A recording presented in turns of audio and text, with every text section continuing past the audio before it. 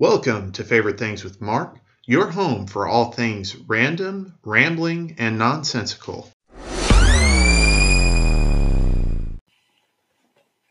And welcome back to part 2 of the rambling episode. Yes. This time I get to lead the conversation, as if that was any different than any other week.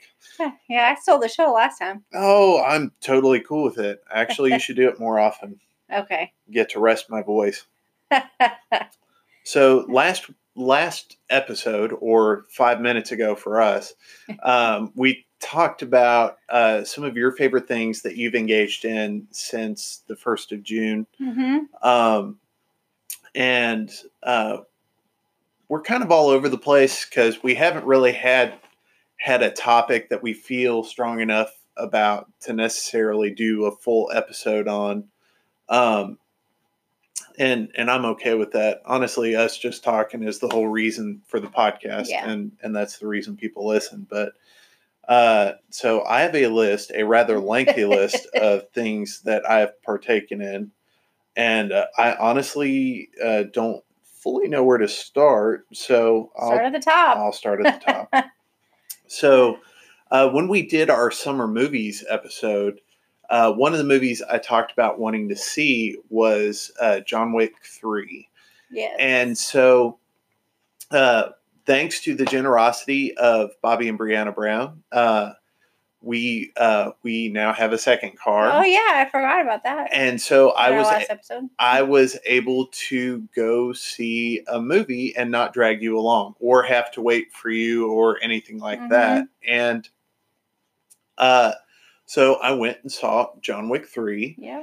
And if you've seen John Wick 1 or John Wick 2, it's more of John Wick.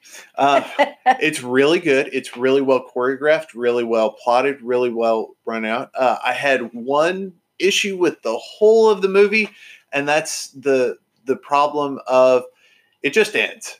It just ends. Yeah. There's no downfall or whatever.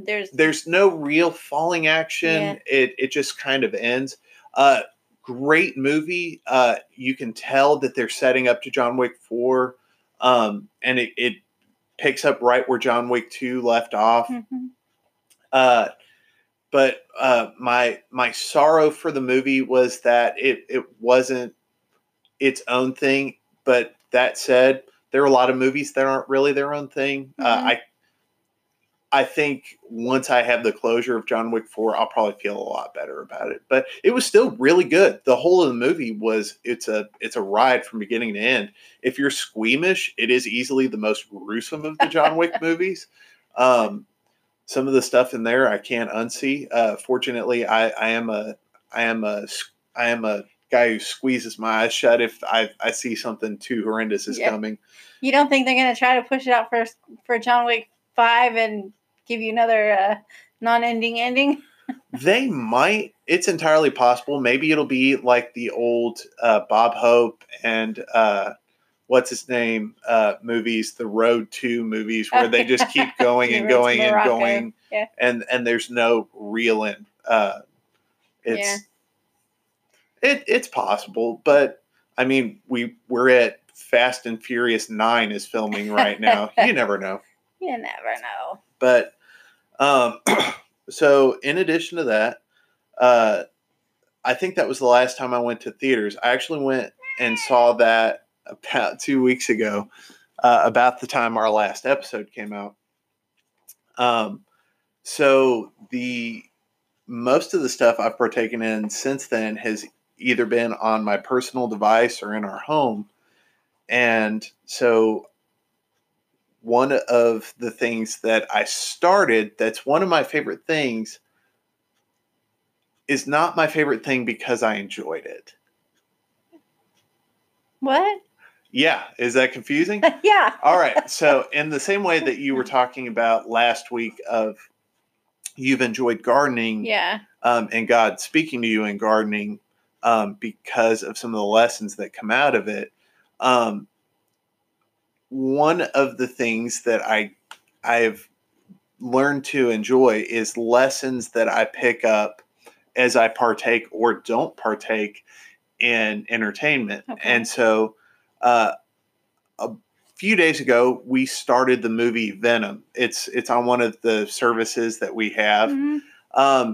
And I didn't enjoy it. And so I stopped paying attention and walked away and really don't have any desire to go back. And I can't attest to its quality as a movie. It was fine, Mm-hmm. but the reason it's one of my favorite things is because it was a lesson to me that I don't have to consume everything. Okay. And if I'm not enjoying something, I don't have to consume it all the way through. Yeah. And that was great. I love that because one of my struggles is I feel like I've got to be part of the conversation. I feel like I got to be in. I feel like I've got to eat the whole thing.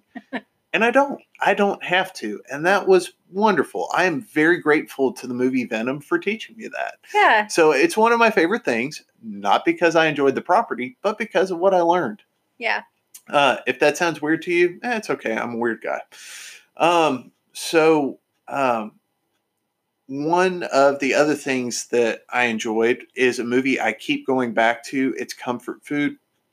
If it's ever on a live TV service, I will stop on the channel that this is on and I will watch it to its end. The X-Files movie. Yes. I love the 1998 X-Files movie. I love the first 5 seasons of the X-Files. And so I love watching that movie. It's in my mind the perfect move of a television show to a movie property. And it's got all of the conspiracy theories of the TV show with a Hollywood budget. It's well paced. It's well plotted. Love the fire out of it. And then went and I fell asleep to the first episode of the show that takes place after that. Uh-huh. And as I'm watching it, I was like, you know what? This could have really learned from the movie. And it's just because the movie is so good and so well paced. They've got to tell a complete story in 2 hours as opposed to a 22 episode season. Yeah. It's still good. It's still the X-Files, which I enjoy. But that movie, man, it's just from beginning to end. It has an explosive ending. It has kind of a weird beginning, but it's got Forrest Gump from NCIS New Orleans as a little boy. No, his name is Chris. His name's Chris. His name is Chris. I'm trying to remember now. Every time you say Forrest Gump, it makes me forget his name in there. It's Lucas Black in real life. Yeah. But I don't know. I call him Forrest Gump because he has this real thick Southern accent. Well, he's from Alabama. It is the most Alabama accent you could possibly have. I don't know how he keeps it up. And he's supposed to be in Texas in that one. I don't know how he keeps a straight face. I'd be talking like this. I'm smiling at it right now. It's ridiculous. Anyhow, if I fall back into that accent, I'm sorry, listener. It's just, it's my habit that I fall back into accents after I've been doing them for a while. But yeah, I love that movie. And then changing, if you've listened to this podcast for any length of time, you know I love sci-fi and fantasy. And so changing the field slightly in as far as what I've taken in is I watched a documentary. It's a documentary about a video game that's about fantasy and stuff, but it's a documentary, and it's called Raising Kratos. And I'll talk a bit about the video game that it's about here in a bit. But Raising Kratos is about the making of the 2018 video game God of War. It's not the first game in a series. It comes from a long, famous, and in some cases infamous game series.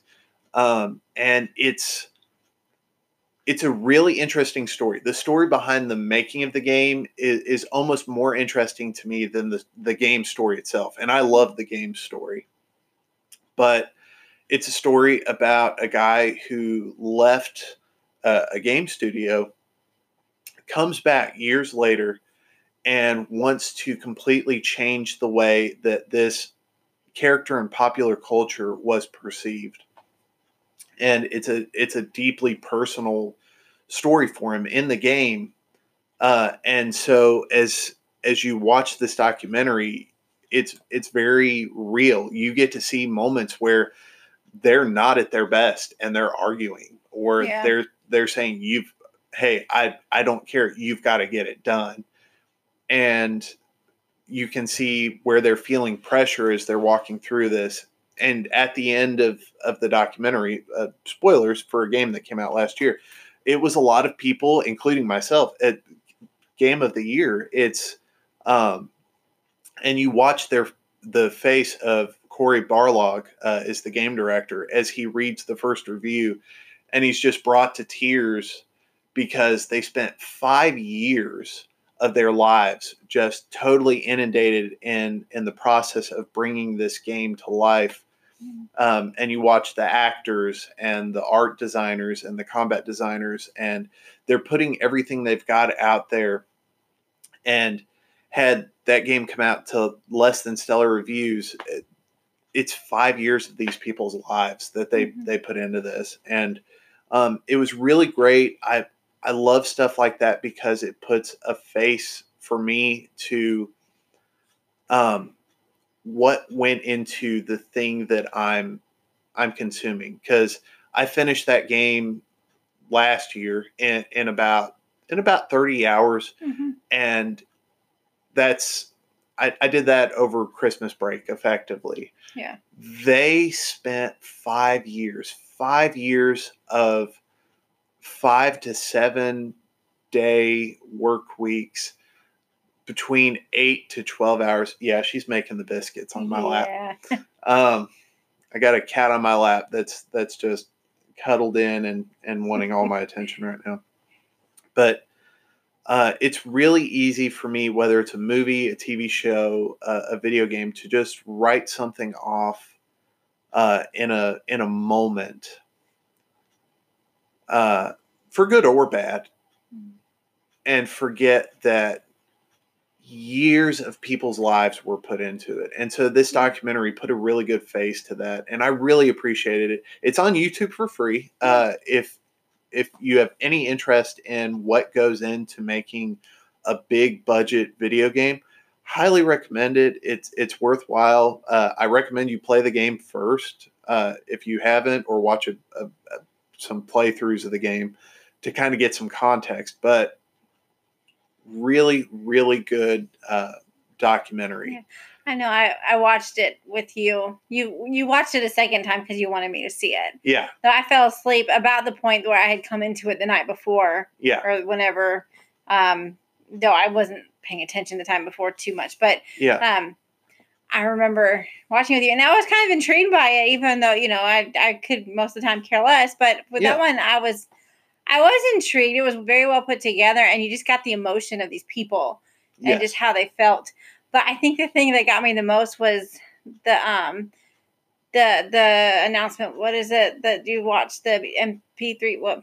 The E3 conference? The E3 conference, before anybody even knew that this game was coming out. Yeah. When they opened the conference with a live play of a sample of the game.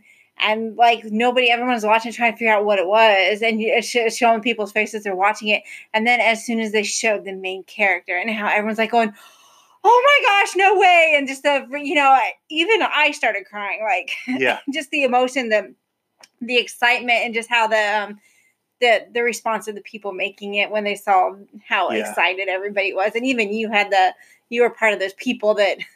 We're super excited. Yeah, I wasn't in the room, but right. I watched that conference live on a stream, and I was moved by that conference on the day, and I remember that.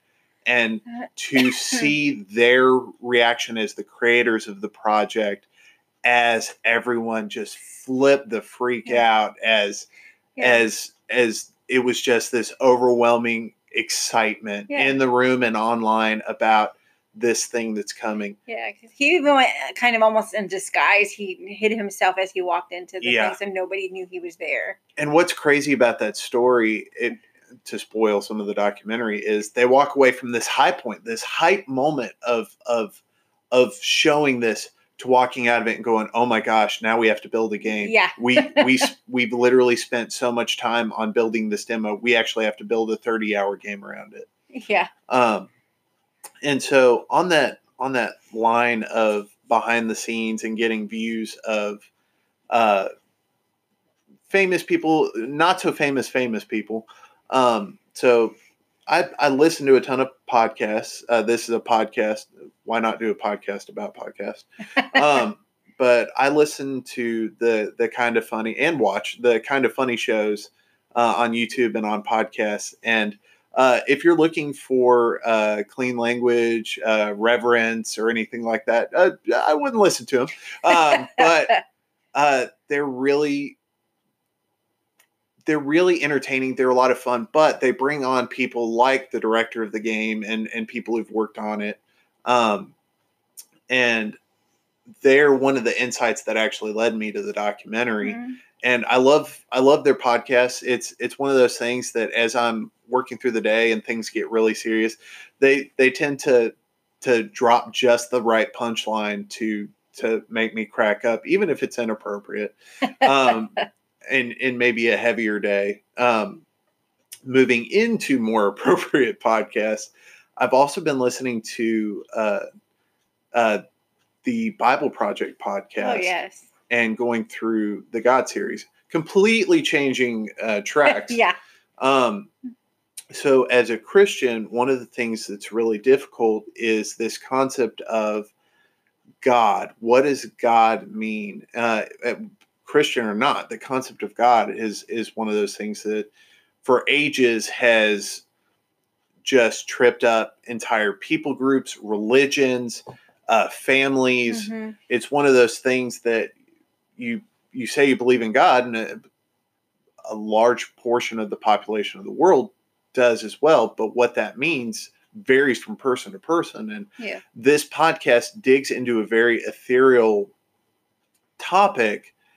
And from a Christian worldview, from a Hebrew worldview, from an Israeli worldview, it takes a historical look at what does this mean? What did it mean in the conversation as the Bible was being written? What does the view of God mean now? What are you looking back on all of this? What does it mean? And it breaks it down bit by bit, little by little, and it's fascinating and challenging, but really, really, really good. Yeah, I've only got like 3 episodes in, so I'm way behind you. I've tried to keep up, but I'm not good with keeping up with stuff like that. And it's just after the first 2 episodes, it just kind of blew my mind. No, it's like it was. It's well thought out. They do. I highly recommend the Bible Project videos if you're a person of faith. They're very, very insightful. Yeah. The podcast goes even deeper. Yeah. All right. So changing tracks again, because Lord knows it wouldn't be our podcast if I didn't ramble around. I've been watching a ton of anime. I've been watching. I watched through a few episodes of Dragon Ball Z. Did a podcast about that ages ago, so I won't go too in depth. Yeah. I definitely won't do the scream again. But please don't. You might scare our cats. I also might pop a blood vessel again. Yeah. I had a headache for a little bit after that. But love the superheroics of that show. But I also went back to Cowboy Bebop. So Cowboy Bebop is a space western, to put it in its most narrow view of what it is. It's also getting ready to be a Netflix show. And so I've been wanting to watch through it again before that show gets made. And it's still so entertaining. Episodes are standalone enough that you can consume them by themselves, but it has a narrative through line from beginning to end. Just really, really good. Even if you're not necessarily an anime fan, I'd highly recommend Cowboy Bebop just because it's, in general, good sci-fi and it's good space opera. Yeah, I was watching it with you the other day, kind of paying attention, and I thought, this is weird. It's super weird, but it's good. Yeah. Another thing that we watched together is our annual watch through of the IT Crowd. Yeah. which is, for me, it's one of my favorite sitcoms. Very, very British. Yes. But super fun. I think we might have to do an episode just about IT Crowd at some point, because there's some ridiculousness that I can't. So ridiculous. I can't get into in passing. Yeah. But if you work at a job where you feel like your coworkers might be insane, if you work at a job where you feel underappreciated, if you work at a job where you think there is no way that this is really happening, watch IT Crowd, and it might hit really close to home for you, or you might just laugh at how ridiculous it is. You might think, oh, everybody's normal where I work. Yeah, regardless of where you land on your workplace after it, IT Crowd is something. It's enjoyable. If you like British humor, I highly recommend it. Yeah. So, wow, I blew through all that, and I am down to the last 10 minutes. And for my last 10 minutes, I'm going to talk about video games. And so, going back to Raising Kratos, the game that the whole of that documentary is about, God of War, was deeply affecting to me last year, and so I've been replaying it, and it's really hard to summarize if you're not familiar with it. But so the God of War franchise came out starting in 2005, came out with a series of games, one right after another, leading up to about 2013. And it's about an anti-hero. He's rage-filled. He kills a ton of people and little g gods in Greek mythology. And he's just an angry dude, not much personality. A lot of fun to play, but honestly, from the standpoint of objective content, it's not necessarily something I would recommend. But they were really fun to play. And so the last game came out in 2013, and a lot of people, including myself, kind of wrote the franchise off. It came and it went. A lot of video game franchises do that. And so when the game was reintroduced in 2016, I was intrigued because it had a different look, different feel. It was going to be something new. Yeah. And when it came back, it won tons of awards last year. I played it before it went to the Game Awards and won Game of the Year. And my goodness, such a great story of a guy who's a bad guy. Kratos, the main character, is a bad guy at the start of the story. Yeah. At the end of all the other God of War games, he's a murderer. He's a mass murderer, and not a nice man. He's sexist.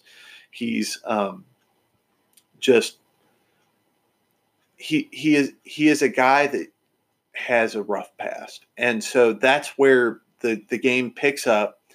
He is a man with a past who, since the last games, has gained a wife and a son, and the beginning of the game is burying his wife. Yeah, and even I cried watching you play the first part of that game. And that game is deeply moving. It is deeply powerful. And just it's great to play. It's still very violent, but it comes from a very different place of you're a guy who's trying to do better. You know you're messed up. You're so messed up that you're hiding your past from your son. And as we're looking down the barrel of adoption, and I'm thinking about fatherhood and things that I've messed up in my past that as you weigh what you're going to talk about and what you're not going to talk about and things. And as he goes through the story, some of the areas where Kratos messes up with his son, Atreus, is not telling his son things. Yeah. And just deeply affecting, phenomenal story, very epic. Probably one of the best games I've played in a long, long time.